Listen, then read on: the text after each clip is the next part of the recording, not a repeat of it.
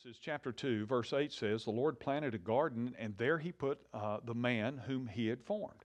You know, first God made the garden, and then he made man and woman, and he placed them in the garden. This is called the law of location. So understand this. You will succeed when you are where God wants you to be.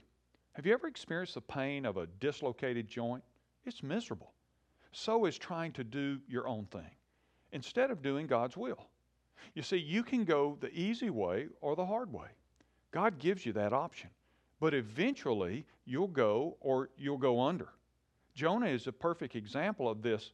He decided not to go to Nineveh and preach because he didn't like the people who lived there.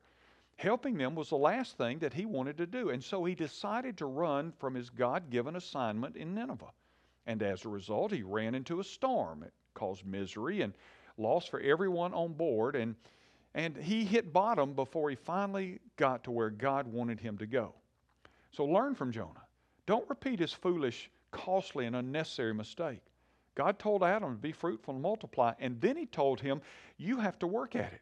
When you get to the right place, don't expect your assignment to be easy, or don't think that you'll become a success overnight. American clergyman and author Philip Brooks prayed this, Lord, we ask you not for lighter burdens, but for stronger backs. When Paul prayed for relief, God told him, my grace is sufficient for you. So when you're in the right place doing what God wants, you'll thrive in conditions that others may crumble under.